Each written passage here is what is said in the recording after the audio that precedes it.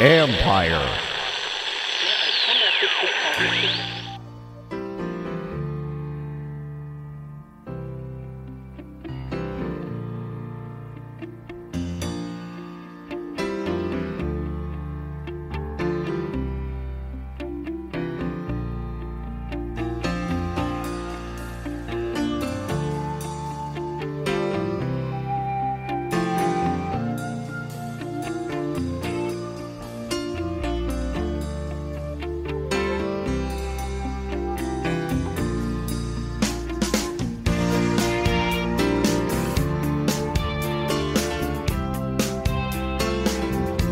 Hey guys, how you doing? Thank you for joining us today. Hope you guys had a nice weekend. This is the Beltway Sports Bros podcast. I'm Matt Bizzana, and we're going to do something a little different on this episode. Unfortunately, our dear friend Chris Webb passed away on Friday, and truthfully, we didn't think it was the right thing to do a show, bashing Darius Geis or talking about how the Chiefs stole the Redskins catchphrase or anything like that. Truthfully, Chris would have probably been pissed off that we didn't do a show because, we're mourning him, but this is us honoring his memory. Just so you guys know who Chris is, he was one of my best friends, and he was a huge DC sports fan. He grew up in the area and honestly never left until his final breath. Chris was the guy that lit up a room when he walked in. He had the best sense of humor, the quickest wit of anybody I've ever known. And shit, hey, Noel even liked him, which was saying a lot. And, Noel doesn't really like anybody. If you've ever lost someone too soon, and I know many of you listening have, and so there's many emotions that are thrown at you at once. Some you don't expect. And, the stages of grief are real. Chris was like a brother to me. I know most of you don't know Chris, but I wanted to give one example of what kind of person that he was. So I was the new kid at Quince Orchard High School. My parents wanted to move, so we did. Or I was supposed to go to Gaithersburg High School. The people that I moved away from were kids that I knew since kindergarten. Didn't know a soul. It was intimidating. It's not something I was used to. It's tough for a 14-year-old kid, like a fish out of water. First couple of months, I would come home depressed and crying. I hated my life. I didn't know anyone. I just wanted to go home, where things made sense. Chris didn't know I was going through all this. You got to have that tough exterior. You just got to do whatever you can not to show weakness in high school, right? But he still extended this olive branch to me and asked if I wanted to hang out. And, that's a really tough thing to do for a guy to ask another guy if they want to hang out. I still have issues to this day with that, Keeping in mind, he already had friends that he knew since kindergarten, much like myself prior to that. So, he really didn't need me. But he still thought that it'd be a good thing. I guess he liked me or wasn't worried about what people thought. After that, my life got so much better. And, I look back at my life in high school with fondness and great memories. And I don't know where I would have been without him. The sad thing is, I just never told him how much it meant to me. It meant the world to me. That single moment changed my life forever. Gave me more confidence. Got to the point where I can do a podcast and be made fun of by my brother all the time. And, back then, it would have never happened. Not in a million years. He wasn't just this way with me, but so many other people were touched by Chris as well. Chris was a beautiful person. I don't know how other way to say it. He left this world far too soon. He was a bright spot in what can be in a very, very dark world. I'm going to play the porta potty story for you guys after this, but I didn't do it justice. I would give anything in the world to have Chris be able to tell that story one more time. He had the gift of gab and such a storyteller. I tried my best, Chris, but I'm never going to live up to that. I was always envious of his ability to tell a story and be able to elicit emotions. And that just, I learned a lot from him in that way. And I'm still never measure up. Chris, I love you. I wish I would have actually told you that when you were still here. If you've lost touch with anyone, do whatever you can to get in touch with them. Do whatever you can to call them. Go to their house.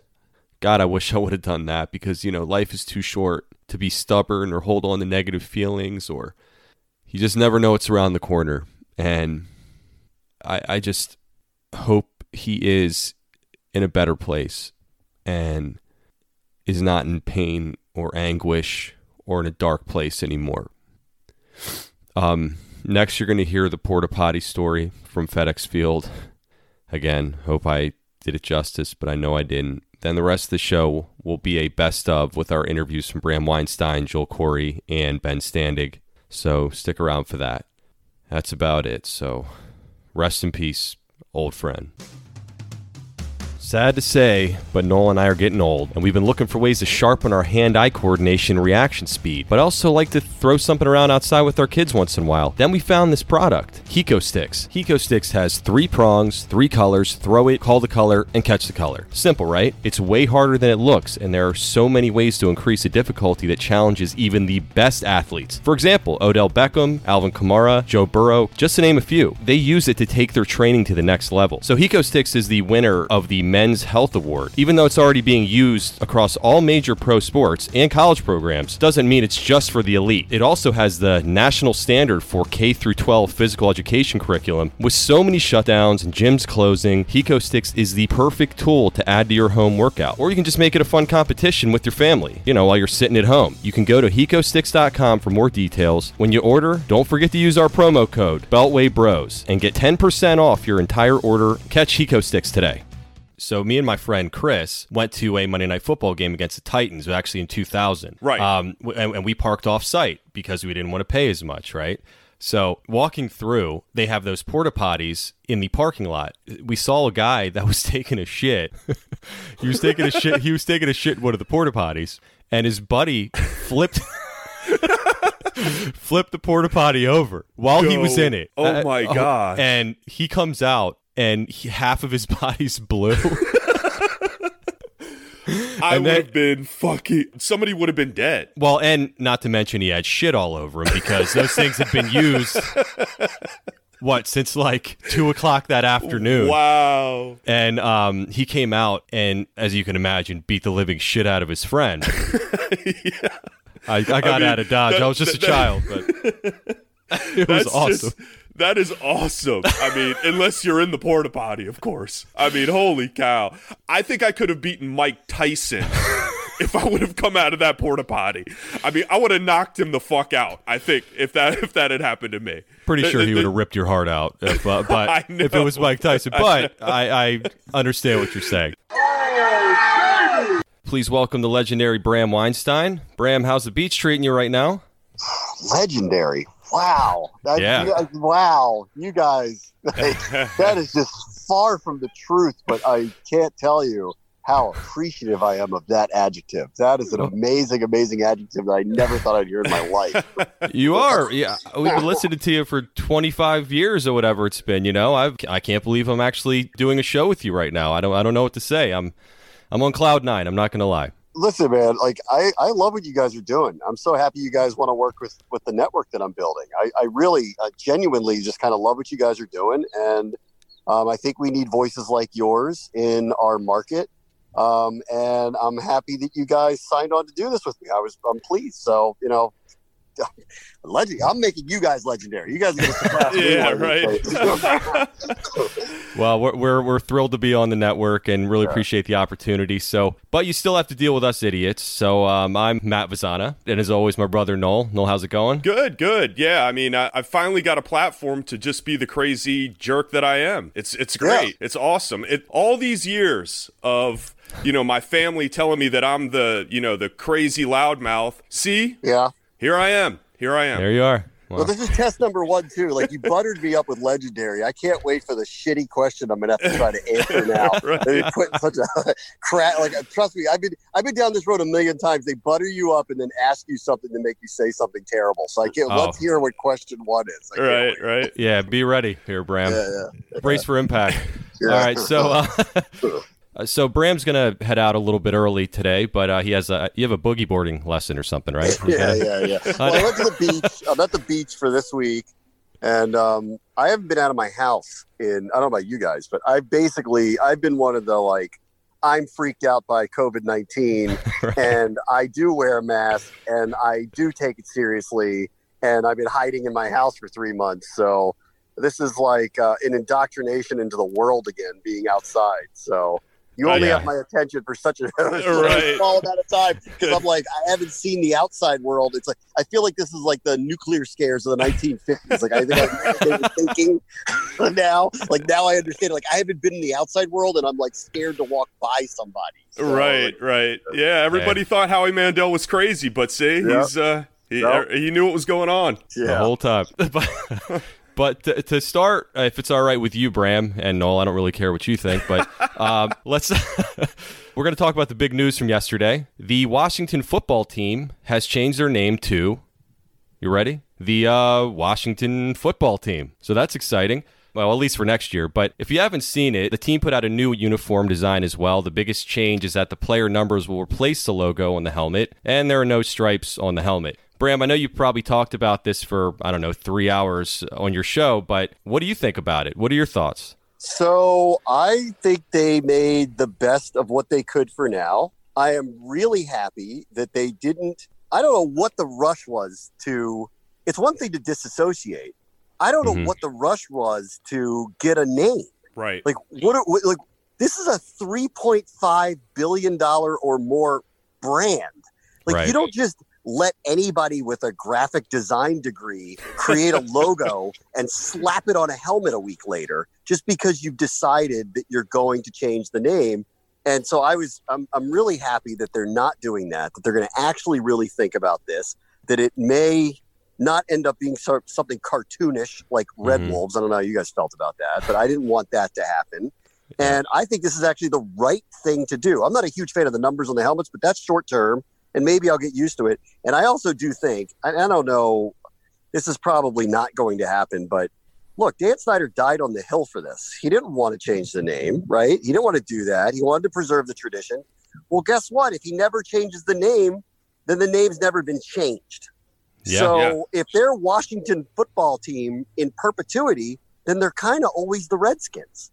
And I don't know if people are going to take to this or not, and I do believe they are going to come up with a new nickname at some point. But for me, I'm okay with this for now, and frankly, I'm okay with this long term if they were willing to do this. Yeah. Well, for me, not to pat myself on the back, but I've been saying this name since this was a controversial issue for years. I was actually saying Washington FC, more so a soccer style thing, and say it's kind of you can keep with the tradition to a certain extent. You still have all the colors, and I like the name. I think that it's kind of a quiet FU, so to speak. Yes. And kind of sticking to their guns a little bit.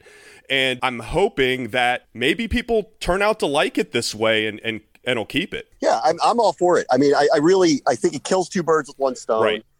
If you read that statement that he put out on the name change, where he actually said Redskins like 18 times in a statement in saying that he's changing the name Redskins, it's the most passive aggressive thing I've ever seen. And really, no one's allowed to say this outside of our region. That's why I'll say it to you guys. And I've said it on the radio, but I'll say it to you guys too. I wish we didn't have to change the name. I know what we meant by it. There was no malice or racism attached to it. We all know that. But I get it. We're at a time when they had to change it, and I'm not defending it, and they had to change it, but I do think intent matters. And so there's a big part of me that feels like you're wiping away my childhood here. Yeah. And for me, not for, frankly, a good enough reason to do so, but I get it. You have to change it. Well, if you never replace it, then it never really went away. So for me, I'm okay with this. And I do believe they're going to come up with a new name. And I'm just appreciative that they didn't do something really fast that is regrettable, like Wizards or something like that. You don't like the Wizards, huh? Hey, no, I wanted do you? It took a long time to get used to. But I will say this, though. I wanted to ask you, maybe you can clear this up for us, Bram. But everyone's talking about the reason they're going this route because it's impossible to make so many changes in such a short period of time.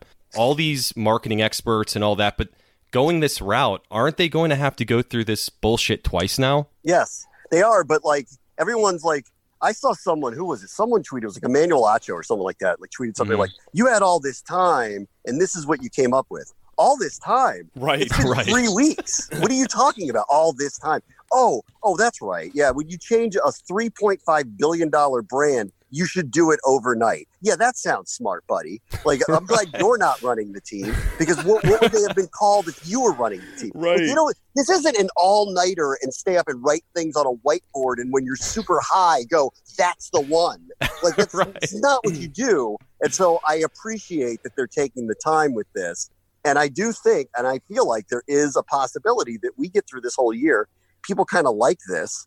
And I know they're like, this is soccer. And I'm like, well, those soccer teams happen to be the most famous teams in the world. Exactly. Barcelona doesn't have a nickname. Exactly. Manchester City doesn't have a nickname. So I don't know that they have to change this. And you know how I feel about this. Like, I like the old name. We just have this American mentality that you have to have a nickname. I don't get it. This team has established itself based on an area, based on the tradition that they have. They're a football team. Like I said before, a spit in the face to a certain extent, saying, no, we're going to keep the tradition going. We don't need to revamp everything. And like you said, Bram, it took for the Bullets to transition over to the Wizards, that shitty name that they came up with as the Wizards. It took them an 18-month transition to make that happen. I mean, and they're expecting, and guys are irritated that they didn't just jump into the Red Wolves or Red Tails bandwagon. It's insane. Right. It's like nobody has any sense of time anymore. Right. Like, oh, you had 3 weeks to think about it and you didn't do anything. 3 weeks? Yeah, what is this? The real world is not Twitter, pal. Like, what are you doing? Like, whatever they do here is going to be a massively important decision. And you just think that they ought to just like sit down one day, throw names at each other and circle one and make that the name? Like, that's just stupid. It's so insane. I'm glad they didn't do that, because this is my team and I don't want them to come up with something really dumb. And they may do that anyway, but like, I'm almost certain it's 50-50. It's going to be terrible if they did it on that kind of timeline. Well, I mean, I think all the names are going to suck, but, hopefully they do the best with that. But I think it was a smart move, like you said, because I didn't want it to turn into like a Ravens situation where they had to get that stupid bird head because they were forced to change it because of the lawsuit. They just had to throw something on the side of their helmet. Yeah, when they had that so shield. that, oh my God, and then they had to stick to it because they won the Super Bowl. Looked like shit. And that's what I was going to ask you. Let's say, hypothetically, that they win the Super Bowl this year. I mean, obviously, the likelihood of that happening is very low. But you can't change it after that, though, right? Go on. Yes. You can't change the logo or this name after you win a Super Bowl. Bram, you have to stick to it. This is what I deal with on a regular basis. These ridiculous hypotheticals that I have to acknowledge. But go ahead. Oh, I'm sure they're going to win the Super Bowl this year. I do think like the Cleveland Indians are hemming and hawing about changing their name, and they actually have a pretty good team, and it's a weird, dumb, shortened schedule. I would love for them to win the World Series and Mike drop the name. Like, that's amazing. It's amazing if they would go do that. And I'm with you. I wish that would happen, but like, where were you going with this? Because you lost me at win the Super Bowl. Oh, no. Right. I apologize. No, but I know that the likelihood is extremely low. Let me preface it with that. But if you do that, then you have to just stick with what you have. You can't change it to freaking Red Wolves or something after you win a Super Bowl, right? I don't know. I mean, at this point, who knows? It really just depends on what is acceptable any longer. Yeah. You know what I mean? And I'm not sure I know what that is. I do know that Redskins was no longer acceptable. The rest of it's all up for debate. But I mean, just think about like the Atlanta Braves came out and they have not said whether they would play the music that gets people to do the tomahawk chop. I know. Right. It's just like, there's a part of me that feels like, wow, these teams are still kind of bulldozing through this and ignoring all of it. Like, how come we didn't? And I guess it was the financial pressure, and well, here we are. So they'll be the Washington something. Well, and the Chiefs and Florida State, they do the tomahawk chop as well. Yes. And nobody's saying anything about that. I mean, I thought that was way more racist than the Redskins name. But hey, whatever. Indians had a buck-toothed, red-faced cartoon Indian on their jersey for I don't know how many years, and they've walked away from it. But the crazy part about that one is, like, when Dan finally did it, all he got was the crap from people saying, well, he's not doing it for the right reasons. And even though he did it, he couldn't get it right. Do you hear anybody writing the, like, that crappy Cleveland Indians owner took him so long to get rid of Chief Wahoo. No, you don't. Right. So, like, and listen, Dan deserves a lot of what he gets. But, like, in this case, he actually ended up doing the thing that everyone asked him to do, and he still couldn't get it right. You know, exactly. Like, it sucks. And at the end of the day, I've been saying that if it wasn't for Snyder being the owner, and I've unfortunately defended him on a few things because I'm the yin to the yang, but more than a few. But if there was a different owner involved, I believe the name would have been changed 10 years ago. Yes. He's the one that was the trailblazer for this whole thing. I mean, he's been fighting tooth and nail to keep this name through thick and thin, been a criminal, number one, FBI most wanted list because of this name, and he stuck to it, and now everybody wants him out. Everybody wants to ostracize the guy, but at the end of the day, we got to enjoy the name probably for an additional 20 years because he was the owner. Well, I mean, for me, like, there's a lot of things to complain about with Dan, a lot. Absolutely. In this particular case, though, I used this word about a week ago, and people were like, that's too strong of a word, but I do admire him for sticking up for the tradition and nostalgia, okay? Yeah. Like, I do. Like, as someone who, like him, lived and breathed this team and still does, like, I want my owner not to just kowtow to people. Like, I want him to say, no, this is what we mean by it. This is what our history is. This is why we use this. And I'm not going to listen to you tell me what's right and what's wrong with my brand when I know my fans. Absolutely. And I appreciated that about him. He was never going to win this long term, ever. Like, he was never. And we've reached the point of no return with it. And in the end, I'm okay with that because I think we all know, even with best intentions, it's inappropriate. Right. Absolutely. I always knew that. I mean, I always knew there was a cloud over it. I mean, I'm not blind to that, but I guess I just didn't care. And I never looked at it that way. Like you said, I never thought of it in that manner. No. And like, who was walking down the street in D.C. yelling racist at the guy in the Dexter Manley jersey? Like, never happened. And then I've talked to other people around the country, and they're all pointing fingers and like, like, big win. And I'm sitting there going, okay, are you a football fan? And like, yes. And I'm like, guess what? You're never going to have a Redskins-Cowboys game ever again in your life. Are you bothered by that? You should be. Well, to play devil's advocate for a second, and I know you got to run, Bram, but would you go to an Indian reservation and call somebody a Redskin? Would I? No. No, yeah, of course not, because it's a racist term. Right. And I know that wasn't the purpose of this. The point of it is not to a racist, or we're trying to be racist against them with the Redskins name, but it still is a term that's a racist term overall. And for me, it made me kind of uncomfortable after a while. I told Noel this, and I go out of my way to get the R logo instead of the Native American head. Eventually, you just keep hearing people over and over again that it's, you like that racist team. Even if it's a joke, it still was starting to make me a little uncomfortable. Maybe I'm in the minority on that. I don't know, but I don't know. You are. I don't know. What would you rather wear in public right now? A hat with the Redskins logo or a MAGA hat? Like, what do you think would get the more visceral reaction right now? Absolutely. We're not supposed to talk politics on this one. What would be the more visceral reaction? Because I'll tell you, like, it's not that I'm running around wearing those hats, but I've never run into a situation where I wore anything that had their name or the logo on it, and people like accosted me. Like, absolutely not. I know. To your point, never. But to your point, like, I also wouldn't run around calling people that. But I think, like, again, intention matters, and that's not what it represented, and it never did represent that. But I get it. It's gone now, and crying over spilled milk, and they're going to name themselves something, and that's fine. Hey, I'm happy with the name how it is right now. I hope that it sticks with the Washington FT, I guess is what would be. But I like that. That's good. Yeah. But I mean, I'm happy that they went this route. I think the uniform, I mean, hell, that number on the side. I mean, I didn't even think about that because we were talking about what would they change the logo to, and everybody's talking about going back to the spear or the R.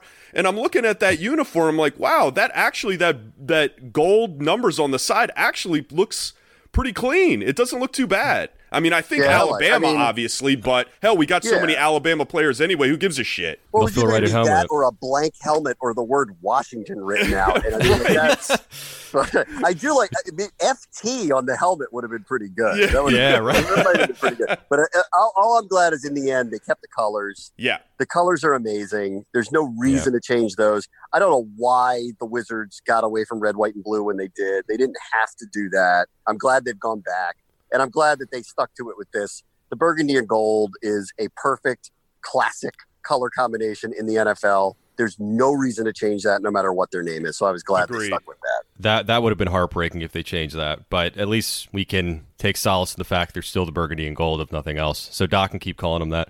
Bram, thanks for being on the show. I really appreciate it. We really appreciate it, right, Noel? Thanks a lot. And I know you got to run, so I hope we didn't take up too much of your time on this. And I hope you enjoy the rest of your vacation. Is there anything that you want to promote? I don't know.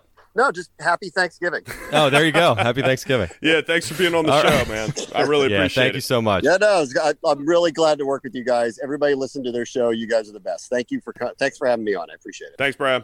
No!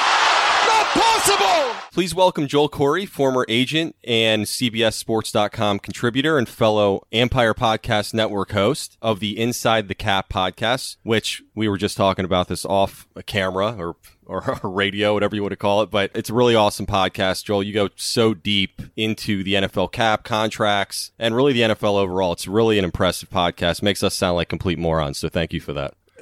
I'm just trying to impart whatever insight I may have picked up for my years working with players and things I've noticed and observed about the NFL when I was on the player side of the business, and thought maybe I might have something that people might find useful or interesting. So that's all I'm trying to do. Well, you definitely do. It's really groundbreaking stuff because, like Noel was saying, I mean, it's stuff that you don't even really think about, that you just go in and know the ins and outs, and it's great stuff. And I remember, watching or listening to you on other radio shows prior to the podcast, and I always looked forward to your interviews with the local media guys because it was just really eye-opening stuff. So thank you for taking a few minutes with us. Really sure, no problem. And also you can follow Joel at Corry Joel on Twitter. Anything that they can follow you on as well? That's the only platform I'm on. No Facebooks or anything. Interesting thing is I couldn't get my name on Twitter the way I wanted it. And I don't have a common name. Either name isn't common. I wanted it first name, last name. But there's some British fitness trainer, model, DJ who had Joel Corry. And I was like, why is that not available? Yeah. Right. And now he's like becoming pretty well known in the electronic dance music genre. Well, at least we're common on the fact that we're both not I'm not on a whole lot of social stuff myself. That's my brother's job, so at least I feel at home with you on that. Because sometimes I get these like direct messages about music. I'm like, not wrong. I'm like, I'll respond like, wrong one, try this one. That's hilarious. Yeah, does he have a podcast too? Because I saw some guy with Joel Corry that had like 1 million episodes. That's probably it's got to be him, right? It's like, man, because on Sirius in the car, when I start scrolling through stations and like I stop for a second on the Diplo channel, occasionally I've seen his name pop up, and I'm like, do a double take because I'm like, well, that's my name. Like, oh, I'm like, it's the other guy. Yeah, right. Hey, well, somebody's got to change here. I think that's the answer. It can't be you. All right, so we're going to jump right into it, if that's all right. So I wanted to ask you, Joel, from my side. So, the MLB is a total mess right now with their COVID situation, right? They're saying that they're going to continue on and still play and the whole thing. And as you know, the NHL, MLS, and NBA are all in a bubble right now, and the NFL seems to be in full steam ahead with their plan, which seems to mirror the MLB plan. Obviously, there's some differences here and there, but has there been any talk that you've heard about the season being delayed so they can find some kind of happy medium? Personally, I just don't know how this is going to work, and we talked about this on a prior episode. It just seems like when you have 90 guys currently on most rosters, and when you drop it down to, 58 now, it's very difficult to just kind of allow them to just do their own thing, go home, come back, and without any kind of issues. I'm just curious what you think about that. I'll be shocked if there's a full season. I've noticed that phrasing hasn't been full season but complete season. Maybe complete is 8 games, 10 games, 12 games, pause in the middle. But you got too many different ways for this to go wrong, not in a bubble. One, if you have family members who go out, like say your girlfriend or wife goes out to lunch someplace, they're not careful, they come home, you contract it that way. The inevitable immature person in his young 20s isn't going to stay at home all the time. He's going to go out someplace, go to some big social gathering at a house or something, and he can contract it and bring it back into the facility. Because I expect that there's going to be a team which loses a whole position group or something. You may see games canceled. We're seeing in MLB multiple more Cardinals have tested positive today. I'm just not optimistic that we get through a full season. But the NFL has been damned to torpedoes, full steam ahead every juncture this year. No delayed free agency. Draft wasn't delayed. Found a way to work around the off-season programs by having them virtual. But they seem intent on trying to start this thing on time. And I think part of that is you're going to have huge ratings because even the WNBA has been getting big ratings. Oh, yeah. So if you have NFL football, Noel's been watching. Yeah, you're going to have people watching in record numbers this year for at least week one. I don't know how many weeks they get through before they have to shut things down. But the intent is to get through as many games as possible, and this is going to be a season of attrition. Well, why aren't they secluding them at the very least during training camp? Is there something there in the CBA or anything like that that doesn't allow them to sequester them for extended periods of time? Because back in the day, they used to do these almost quasi-bubbles during training camp anyway. I'm not really sure why they're still doing the back and forth going home situation when even just with the Redskins, for example, they used to be in Frostburg and sequestered for a month straight at, the university. Why aren't they at the very least doing that? Well, this year they decided no universities because some teams still go there because that's harder to control because then you have outside people at a university. You'd be better off trying to do it at a hotel or something. To me, if you were going to try to have it in a bubble, you couldn't have just one giant bubble. You'd have to have regional bubbles or like divisional bubbles, which would probably make the most sense where you have 8 different bubbles someplace for the different divisions. And even that would take a whole lot of work. Yeah, absolutely. Well, kind of moving to something else. As far as the opt-outs, I know that there is a $350,000 if the player has a medical opt-out, or there's $150,000 if it's a voluntary. But when they opt out, and I know that money carries over to whatever their salary is or their salary cap hit carries over to the 2021 season, I believe. Is there a way that the NFL teams are somewhat protected where they can at least have the option of, if they have a ton of salary cap room on the 2020 year, could they utilize part of the cap on that year and not have to get slammed on the 2021 season? Well, every time somebody opts out, you pick up cap room, and cap room can carry over from one year to the next. So you have the ability to still carry over the full amount. Like the Patriots are already in good cap shape, and they're going to have like $30 million more than they thought they were going to have because of the opt-outs. So all that room that they don't use, whatever they don't use, you have the option of carrying it all over. Most teams do carry the full amount over from one year and the next. I know one year the Broncos, for some reason, didn't carry over all of their unused cap room, but practically every team does. That's their decision. I thought that it was an automatic thing that if they don't use cap space the prior year, it automatically rolls over. That's not the case? No, you have to, day after the regular season ends, you have to declare in writing how much you want to carry over from one year to the next.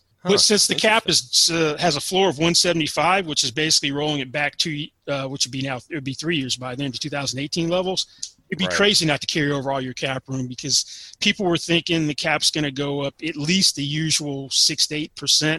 So 210 would have been, 210 million would have been a reasonable projection. So you're starting probably 35 million in the hole from where you thought it was going to be pre-COVID-19. When you mention that, there's a lot of teams in really bad. Oh, Philadelphia! Wow, Philadelphia, Saints, and Falcons are 3 teams that have over 200 million in cap obligations for next year. So they're going to have some 175. Yeah, they're going to have some interesting things to do to try to get there. But I expect that the average adjusted cap, if the past is any indication, will be around 185 because typically at the end of each year, the average carryover is like 10, 11 million per team. So you're really going to have a working cap generally around the league on average of about 185. But still, you're still weighing all. Absolutely. It's crazy to think about, because I was thinking, do you think that there's going to be some surprise cuts this year based off of teams strictly needing to have that cap money roll over just to stay under that 175, 185, whatever the case might be, that they normally would have kept, but now they have to due to their situation for the next year? Yeah, you could have some guys who are low-cost, medium-salary vets who aren't necessarily your best players, or you have like a backup waiting in the wings that could take his place. They may have to take a pay cut, or they could get released. I would not be surprised to see some guys like that released. Or if you have a team that has a ton of cap room, may look to acquire a really good player from a team which could be stretched next year. Going on cap restraints, and speaking of next year, like you said, it potentially could be at 185 after the Joey Bosa deal. I mean, with the Chargers. Is that going to be a situation where now he's basically re-established the defensive end market? Are you going to be able to have a franchise defensive end and a franchise quarterback on the same team? Because right now they're okay. They've got Taylor, and I think he's at 7.5 against the cap, and they've got Herbert, who's on a rookie deal. If there's a team, for example, that wants to keep their D end, and they're at that Bosa rate on their defensive end, and they still have a franchise quarterback, is that conceivable? It's going to be tough, or it's like the Rams are a team which has already kind of seen that hurt them. After they paid Jared Goff, his cap numbers have gone up. Aaron Donald, big ticket item. So what do? Todd Gurley's gone, and they're taking the biggest dead money cap hit this year for an individual player with Brandon Cooks. So it's going to be hard to do that, to have your high-priced quarterback and your defensive player who's at the top of the non-quarterback market on the same team, unless you have a bunch of cheap other guys. And San Diego can do it because Tyrod Taylor's a stopgap. I don't know if he starts the whole season or as soon as – if they get off to the traditional slow start, he's gone by week 5. And you're going to play Justin Herbert. And Herbert's cap numbers, it's like 4.8 this year. It's like a little over 6 in 2021. It's like 7.25 and then like 8.45. So that's the model to have a high-priced guy. Now, Kansas City's interesting because Patrick Mahomes decided to really give them a break on cash and cap the first couple of years. So they have 2 $20 million per year defensive linemen. And that's only because the cap numbers for Mahomes for this year and next year aren't going to be any different than what they would have been had he played out his rookie contract, and his cash is way low. So that's an underrated thing that I don't think a lot of people are thinking about, that not only are you going to have lower cap, but you're going to have lower cash. And there's also, for each team, there's the salary cap. There's a cash budget as well. So the way Mahomes is taking his cash that he's not getting a lot early on, that's going to help them be able to afford other players because of their cash budget. Now, at some point, something has to give, and you can't keep everyone, which is something that Bobby Wagner astutely pointed out when all those guys that they drafted when they became really good had the rookies contracts come up, and they had to start picking and choosing who stays and who goes.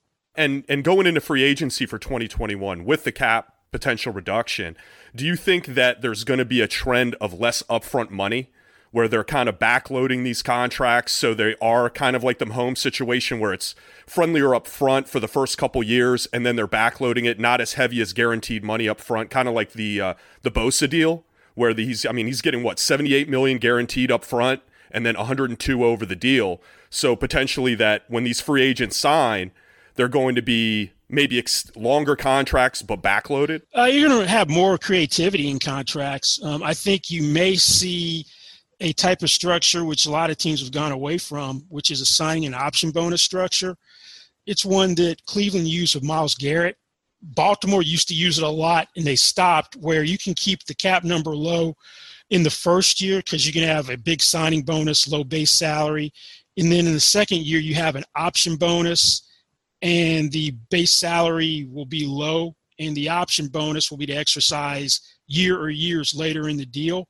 The problem with that is if it's the wrong guy, you have tons of proration because the option bonus is treated like signing bonus and prorated over the life of a contract for a max of 5 years.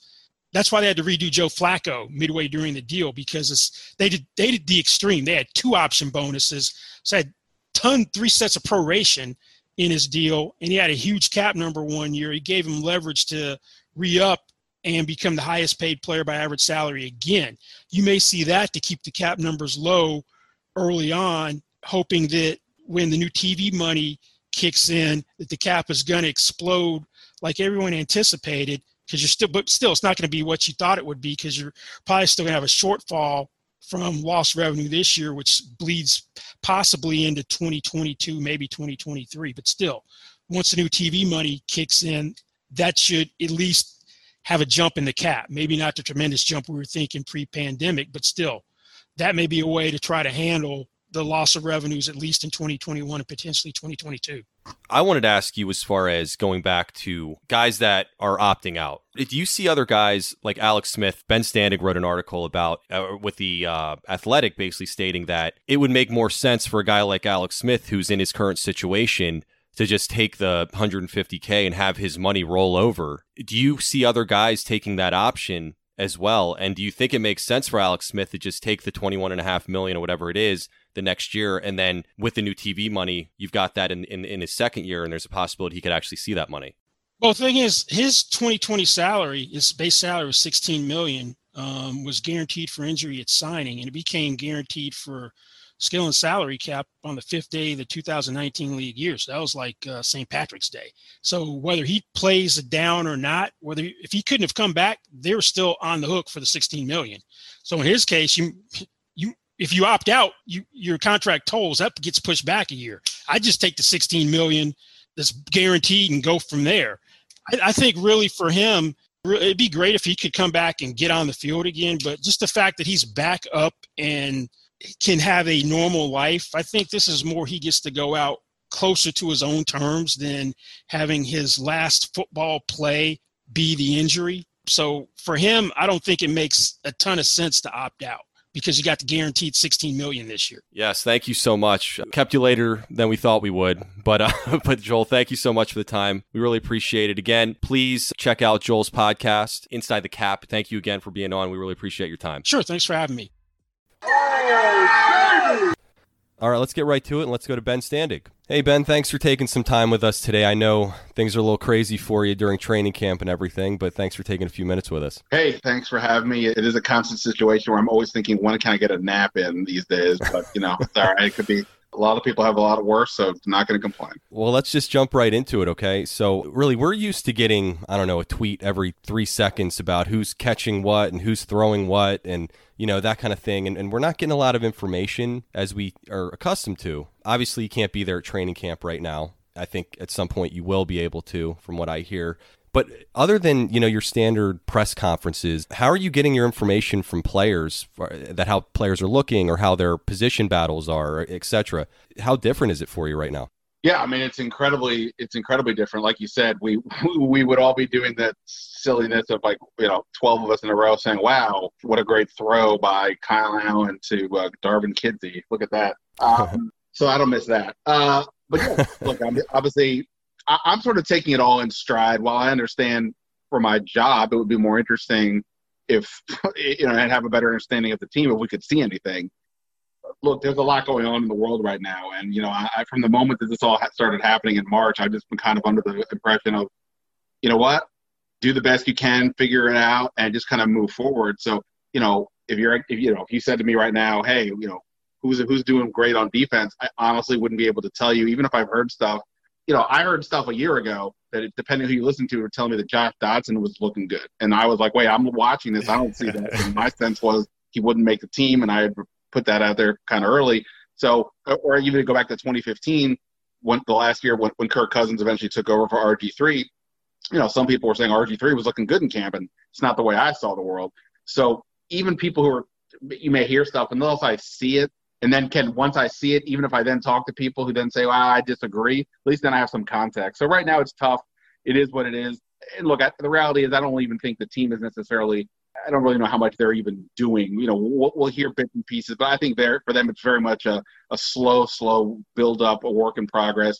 A lot of basic stuff I don't think they're really practicing in any real way right now. So it stinks. But like I said, in the grand scheme of things, it's not the biggest deal right now. Well, I know when you watch those press conferences and everything where they have the position coaches or Rivera on there, even when Gruden was the coach, you take what he says about a certain player with a grain of salt, even when you've actually seen it. And now it's like all hinges upon what these coaches are talking about with the players. I feel like when you're talking about where they're going through positions, or even with the Alex Smith situation, I mean, they're talking about him doing certain drills in the background or whatever it is, or he's looking good, he's able to stabilize himself, and he's got motion. But for me, like you said, we're kind of totally in the dark with this whole thing where it's all up to the coaches to give the type of information that they want to give. Yeah, I think the Alex Smith is a good example, right? I actually wrote about this after Ron Rivera's press conference the other day, how he talked about Alex Smith and Dwayne Haskins. He said again for the umpteenth time, hey, Alex is doing great. If he can get cleared, he's in the competition for the quarterbacks and all that stuff. And, if you just take him at his word, it sounds like that could happen. I am going under the impression that Alex Smith never plays again in the NFL. Now, again, breaking news, not a doctor, and again, haven't seen anything. For all I know, he's bionic, and he's on the verge of becoming an NFL player again for real. In my own head, I can't wrap my head around how after the video we all saw, the documentary and all that, how this guy could play, how he could get cleared to play, all that stuff. So in my head, I'm listening to what Rivera's saying, and you keep note of it, but I'm not just buying into it. Simultaneously, he said that Alex Smith knows about 75% of the playbook, even without doing a lot of stuff, because he's just got experience. So I followed up with, by the way, what percentage is Haskins then? And he said Haskins is probably just a little bit behind that. And now people took that immediately to be sort of like, oh no, that means Haskins is not doing great. But no, that's not how I viewed it at all. I viewed it as Haskins is a second-year quarterback who's not been in this offense. He doesn't have the experience that Alex Smith has or Kyle Allen does in this case. And therefore, I took Rivera's words a different way, he's praising Haskins. Whether I believe it or not is a different story, but he's praising. So it really is important, I think, to have a good filter in your own head, I think, of what they're saying and how to process it. Because, some people say the overly positive stuff. Maybe it's true, but maybe they just want it to be true, or they're trying to put out a positive message, and other people are a little more straightforward. So it is part of the challenge of this job, but I think it's also one of the interesting parts of the job. Well, I've been kind of outspoken about the Alex Smith situation too, about that. I just kind of wish that he would just, stay home. I appreciate his efforts, and I envy the guy for being able to do what he does and fighting back, but man, I just think that the negatives outweigh the positives, especially when we're in the dark like this. You can say he's doing a great job, and he's really just kind of doing the physical therapy and things like that. And where's Haskins' head in all this? When you're consistently having to answer questions about Alex Smith, that last press conference with Rivera, about half of it was about Alex Smith. And I don't know if it wears on Haskins. For a second-year guy, I just think it's questions that he doesn't need to answer. Right. I don't know how much he's paying attention. These guys, when they say they don't read the media, I don't always buy that. But at the same point, look, Haskins is actually seeing Alex Smith out there, so he must have some sense. And, I don't know what he thinks. I'm sure people around him are probably saying things that I'm saying, like, the odds of Alex Smith ever playing again are pretty minuscule, so don't worry about it. Just do you. Right. If Alex Smith were to actually come back, get cleared, get out on the field, I think then we'd have a conversation about what's in the best interest of this organization. Is it to let the feel-good story play out at the potential harm of the guy you just drafted in the first round a year ago? Look, some people think Haskins has the goods, other people are less sure. But regardless, you think logically you want this to play out. Let him get as much work as he can. By the way, we had no offseason, right? So he's only getting training camp to go into a new season with a new coaching staff and a new playbook. You want him to get as much work as possible. Even if Alex Smith were to come back, that is a big question as to what you would do. So I don't think it's a big deal that it's a topic and Rivera says what he says. Again, Alex Smith, it's an unbelievable story that he's able to even walk and function and all these things and move around at all is quite amazing. We talked to Jim Hostler today, the receiver coach, who also was Alex Smith's offensive coordinator with San Francisco 100 years ago.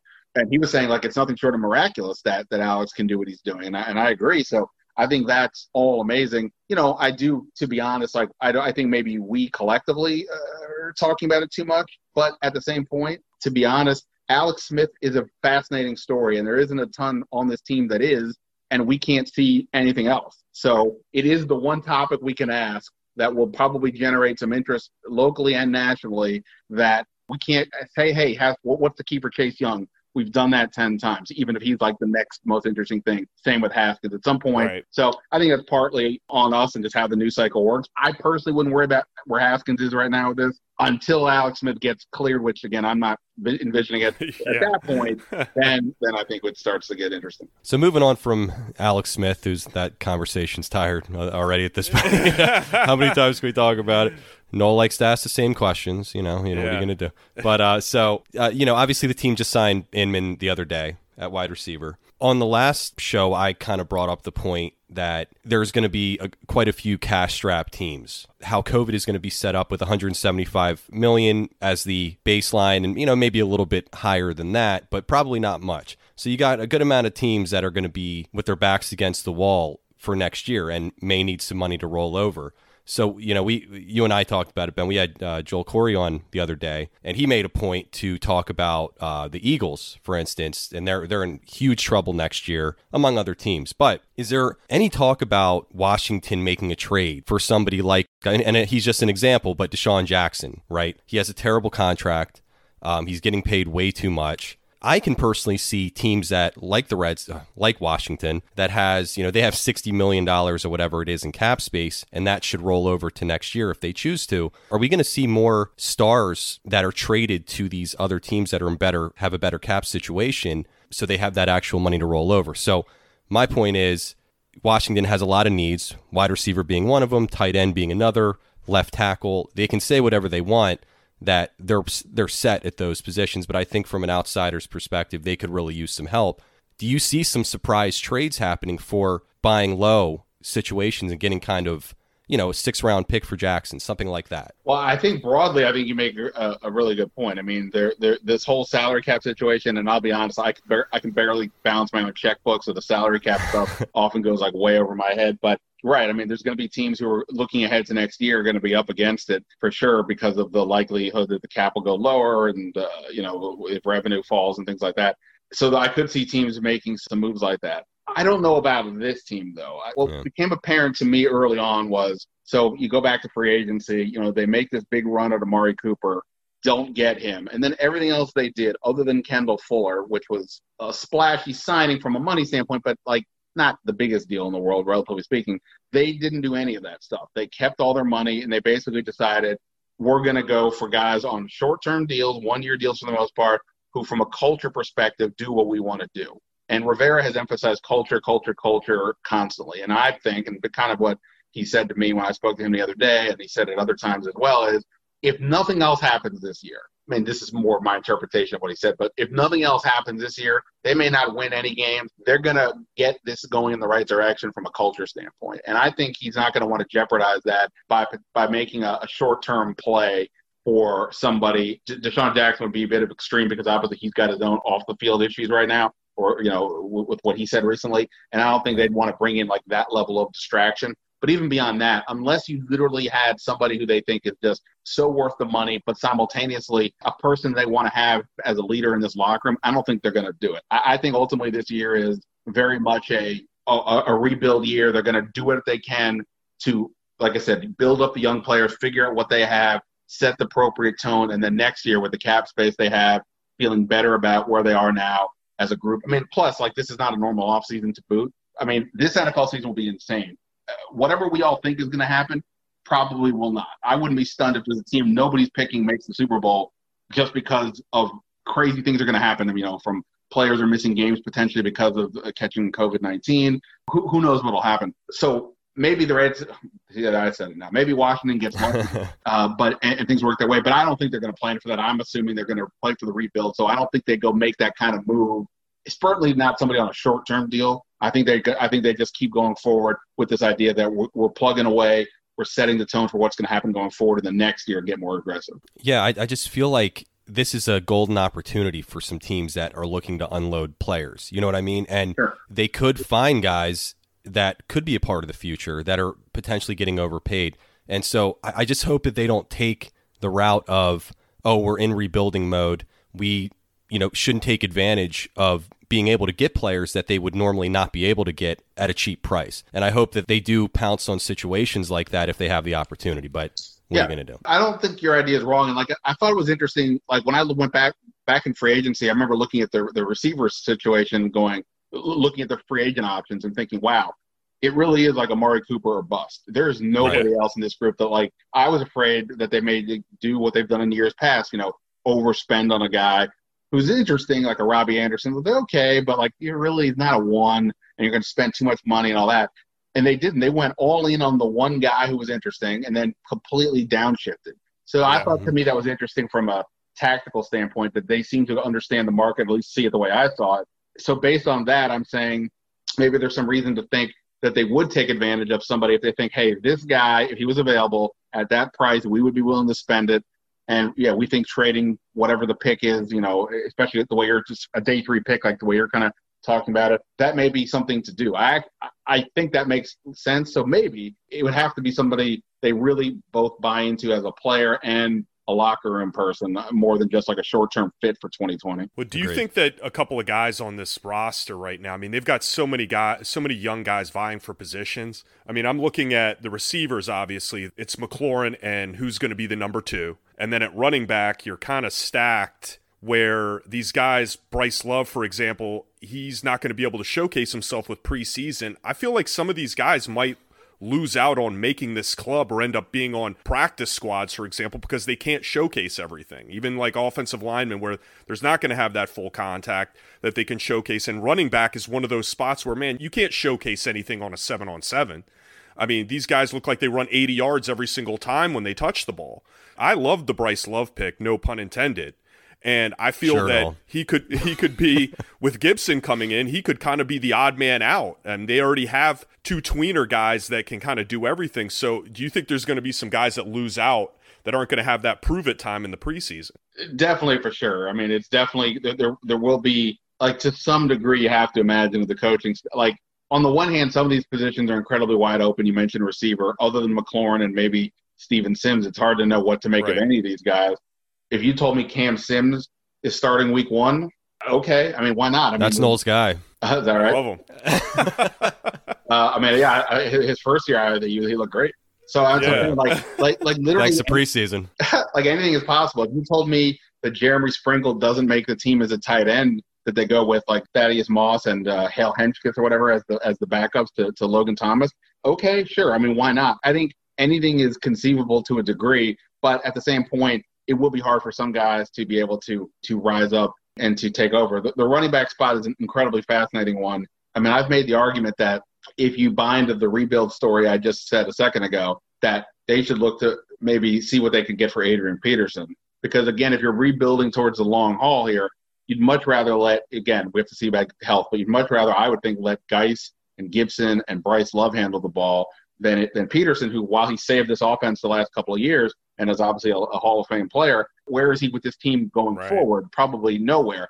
On the other hand, man, he's the only stable thing we know they have. And you need, one of the things that's frustrating, I think, is that Dwayne Haskins, you're trying to help him out, but he doesn't have a lot of help. So it's just a tricky situation of how do you give everybody the opportunity to show what they can do, but in the shortened training camp, you got to get ready, and you probably, Adrian Peterson doesn't need training camp, right? But you want to give these young guys opportunities. But you need Adrian Peterson on the field with Dwayne Haskins, and to get a feel for what you have. Scott Turner needs to see what he's got. This is all new for him too. So it is a tricky thing. Some people are definitely going to get hosed when it comes to lack of opportunity. I think you look at a lot of different positions on this team, and you look at battles that would be fun to discuss that now are going to be total. Yeah, I personally think that Peterson probably would have been gone if they would have had a full regular beginning of the season, where if they had full training camp and preseason and Geis or Gibson or Love had showcased themselves, like you said, to a good point, that what do they need him for? I mean, besides the stability aspect, right now, everything's so up in the air, not just with Washington, but with any other team, that you might have to keep that stability just to salvage something. And this is also the other point, you could also look at, say, a Ryan Kerrigan. He's on the last year of his deal. Exactly. You now have Chase Young, Montez Sweat. Ryan Anderson's also on the last year of his deal, but he's a younger guy. Could easily say, look, let's just give those 3 guys all the work. maybe look to trade Ryan Kerrigan. But this would be sort of the opposite of what you were saying a second ago about the acquiring somebody. Maybe you look to move a guy like Kerrigan if you don't think he'll be back. But Rivera's trying to build this culture, and a guy like Kerrigan is the classic, watch what that guy does. And Peterson, to some degree the same way. Obviously, he's in phenomenal shape always. He's had a great career. You want your younger guys, I'm sure, on some level to learn from him. So it's that tricky balance of we need to build, but simultaneously we have to have somebody out here that can do some things. So I think that's part of their challenge with this, shortened offseason. So let me know if you got to run, okay? But a couple more here and we'll let you go. But sure. I want to ask you about the conversation you had with Jack Del Rio. That's, created a little bit of a stir in the media circles here. So you always seem to do that, by the way, with your articles. So that's pretty impressive. But the guy basically called players, we can curse on this, so if it's okay with you go with that? The guy basically called his players pussies, the ones that decide not to opt out, right? And have you heard anything about his comments rubbing any of the players the wrong way? Because I could definitely see that happening. So it's been interesting, right? He made some comments earlier in the summer about some political comments, and that's what led to the conversation that I had with him. Mm-hmm. And, we've been at this point this year where athletes are not afraid to speak out. We saw NFL players, including Chase Young, put together a video with regards to police brutality, and that led to the NFL to immediately respond and talk about, players can kneel and that they're behind this movement and things like that. And yet when Jack Del Rio made comments that he made, as far as I could see, I don't remember seeing any player coming out and saying anything. Now, right, is the Washington locker room, relatively speaking, not that politically interested versus other places? Maybe. I mean, it all comes down to the individuals. Again, Chase Young was in that video. He's only a rookie, so I don't know what he's going to say. Haskins was part of the Black Lives Matter march or movement to protest down here, during the summer. So, he spoke out, but he's also a young guy. So I haven't really heard too much about guys speaking out. I mean, I think that also, whereas Jack Del Rio's comments are the fact that he's outspoken to that degree, regardless on some level of what side he was on, it's rare to see a coach, especially an assistant coach, kind of go down that route. And I think that's sort of what made it a little bit interesting, just that he would do it. But he's not new to the scene. He's been a player in the league for over 10 years. He's been a two-time head coach. He's been an assistant. I think people understand who Jack Del Rio is. I'm not making a judgment on that. I'm just saying I don't think whatever he said was completely caught people off guard.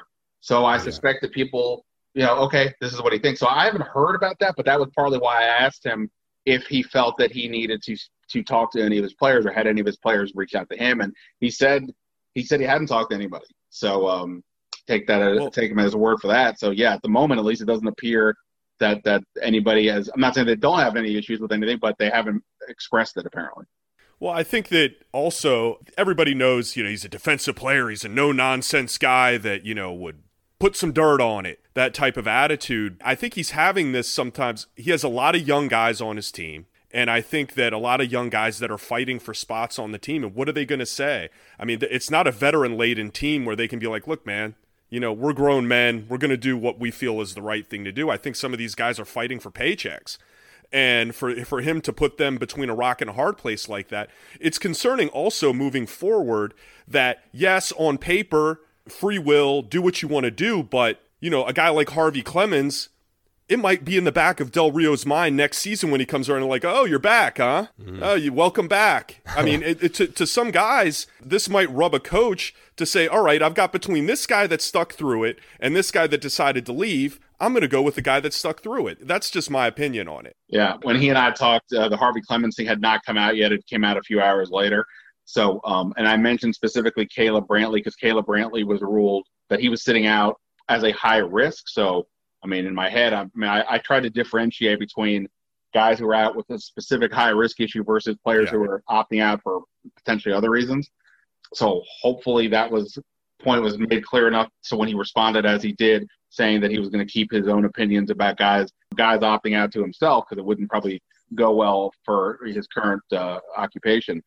But there's a difference there. So you hope that's the case. And look, ultimately Ron Rivera, right, is the head coach. I mean, Ron Rivera seems to understand the idea that some guys are opting out, just like he said to me when I talked to him previously about that he has said that he is, going to support guys that choose to kneel, even if he himself isn't going to because he's got a military family and he doesn't want for him, that's not the way to go. So, ultimately Rivera seems to be understanding of that, even if hypothetically Del Rio, based on his comments, may not be as you laid it out. So, look, this whole thing is incredibly tricky. I personally am fascinated by this in the sense that, back in the day when I was a lad, we always heard, you don't talk about politics and you don't talk about religion, and nobody pays attention to either of those things anymore. Yeah. Nope. And especially, heck, I don't remember when politicians would ever cuss. Now they're just like, boom, they'll let it out no matter what. It's different, completely different time. And some good, some bad. Yeah, look, at the end of the day, everybody doesn't agree on stuff, and that's right. Part of what makes society, it makes the world go round. But in this case, when you're a new coaching staff and you're trying to get these guys to buy in, and it's just interesting, regardless of what the message is, whether it's something that Rivera is saying or another coach, how do you connect with these guys? So I think that to me is what makes it interesting. Look, just because people speak for the other side doesn't always make that what they're saying is completely accurate. There are people who are just going to disagree, and it doesn't matter what my personal beliefs are, but they have to figure out. This is part of what makes a football team interesting, right? You have all these guys. Like, at least I'll say on the NBA side, if we're viewing it from a political lens, most of these guys you would generally imagine coming from the same principle side, the same kind of side of the aisle. But football, like, you can see where these players all are coming over the place, from yeah. backgrounds. And if it's going to be this out in the open, forget even just Del Rio, just for themselves. How do you, in an election year with so much happening, so many huge topics even beyond the election, how do you come together for the common good and build towards something you guys all want, this common goal of trying to win? I think that part is pretty interesting and pretty fascinating. And, Del Rio said whatever he said, but that's just part of the equation. There's other guys who may agree with him, but there's others who may vehemently disagree with him. Whatever you think, can you ignore all that stuff when things are so politically charged? I think is an interesting topic for any team. And that's what I was saying on the last show. Basically, like, by saying these things, there's so many issues on both sides, right? People have their opinions. And what does he get out of bringing this topic up? Nothing good can come of it. You know what I mean? It's when you're trashing people that are saying, basically you're a pansy for opting out. And he didn't say those words, but he pretty much did, especially when the NFL has done such a porous job with this whole COVID situation to begin with. They're not in a bubble. They don't have really any great plan in place from my perspective anyway. Joel Corry, for instance, again, I'll bring him up. He doesn't even think the season's going to finish, or there's going to be a long break in between because of what's happening with having to travel from place to place and having 90 guys in your roster right now and just assuming everybody's going to do the right thing. The Saints, for instance, I'm sure you've heard, they basically created their own bubble. The fact that teams are forced to do their own thing versus the league is controlling it, it's not going to go well. And this guy coming out and saying these types of things, he's going to piss a lot of people off, and I'm surprised that people haven't come out yet. And on top of that, he's a coach saying, don't say stupid shit. He goes out of his way. Don't go on social media and say stupid things, or don't be outspoken about things as a team environment. And now he's going to go ahead and trash the guys that are going to opt out. It just seems kind of ass backwards to me. Yeah, in terms of the overall situation with regards to the league, or in terms of the plan or lack thereof, it's tough.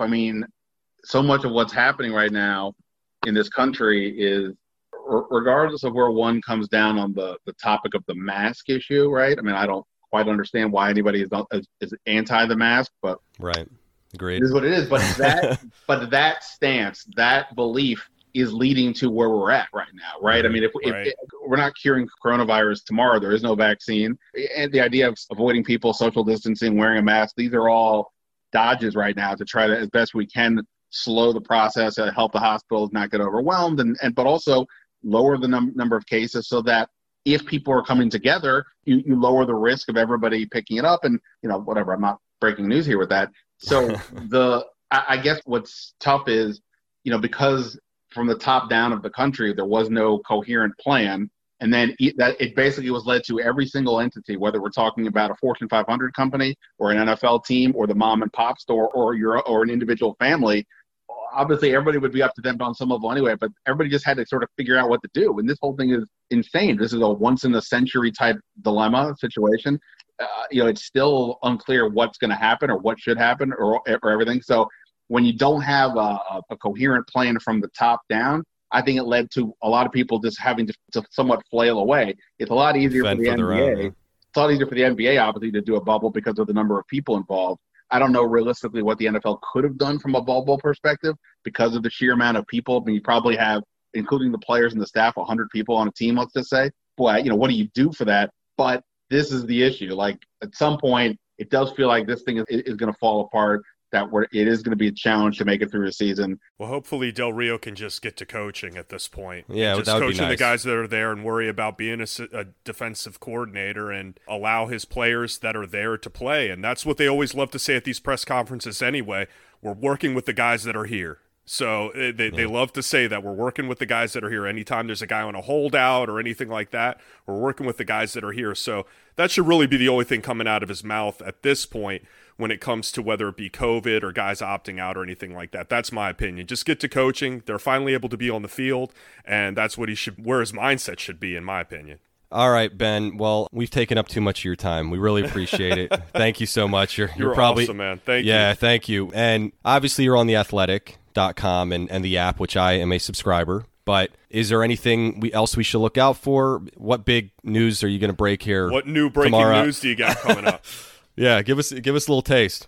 I don't know about any breaking news, but yeah, I mean, look, I mean, like I said, it's a challenging time right now when you can't see. We all kind of have a routine to some degree we fall into about how we cover training camp, and there's no observations to make. We won't be out there for another week or so. So eventually we'll get back out there. Right now, just trying to plug away with thoughts on the team. You still got to do reporting and talk to people, with the team, away from the team. So a couple things I'm working on. I'll just sort of say wait and see. I mean, but that I don't mean anything wait and see like wow. You're gonna be blown away. No, I got you. but just that partly why I'm saying wait and see is it's a day-to-day circumstance of if I feel like writing on a given day. Some days I'm like I'll write 4 stories, and other days I'm like tired today. Well, that is going to do it for this episode. Thank you so much for listening. If you made it all the way to the end, we will be back on Wednesday and discussing all things DC sports as we typically do. Appreciate you guys bearing with us, and we will see you soon.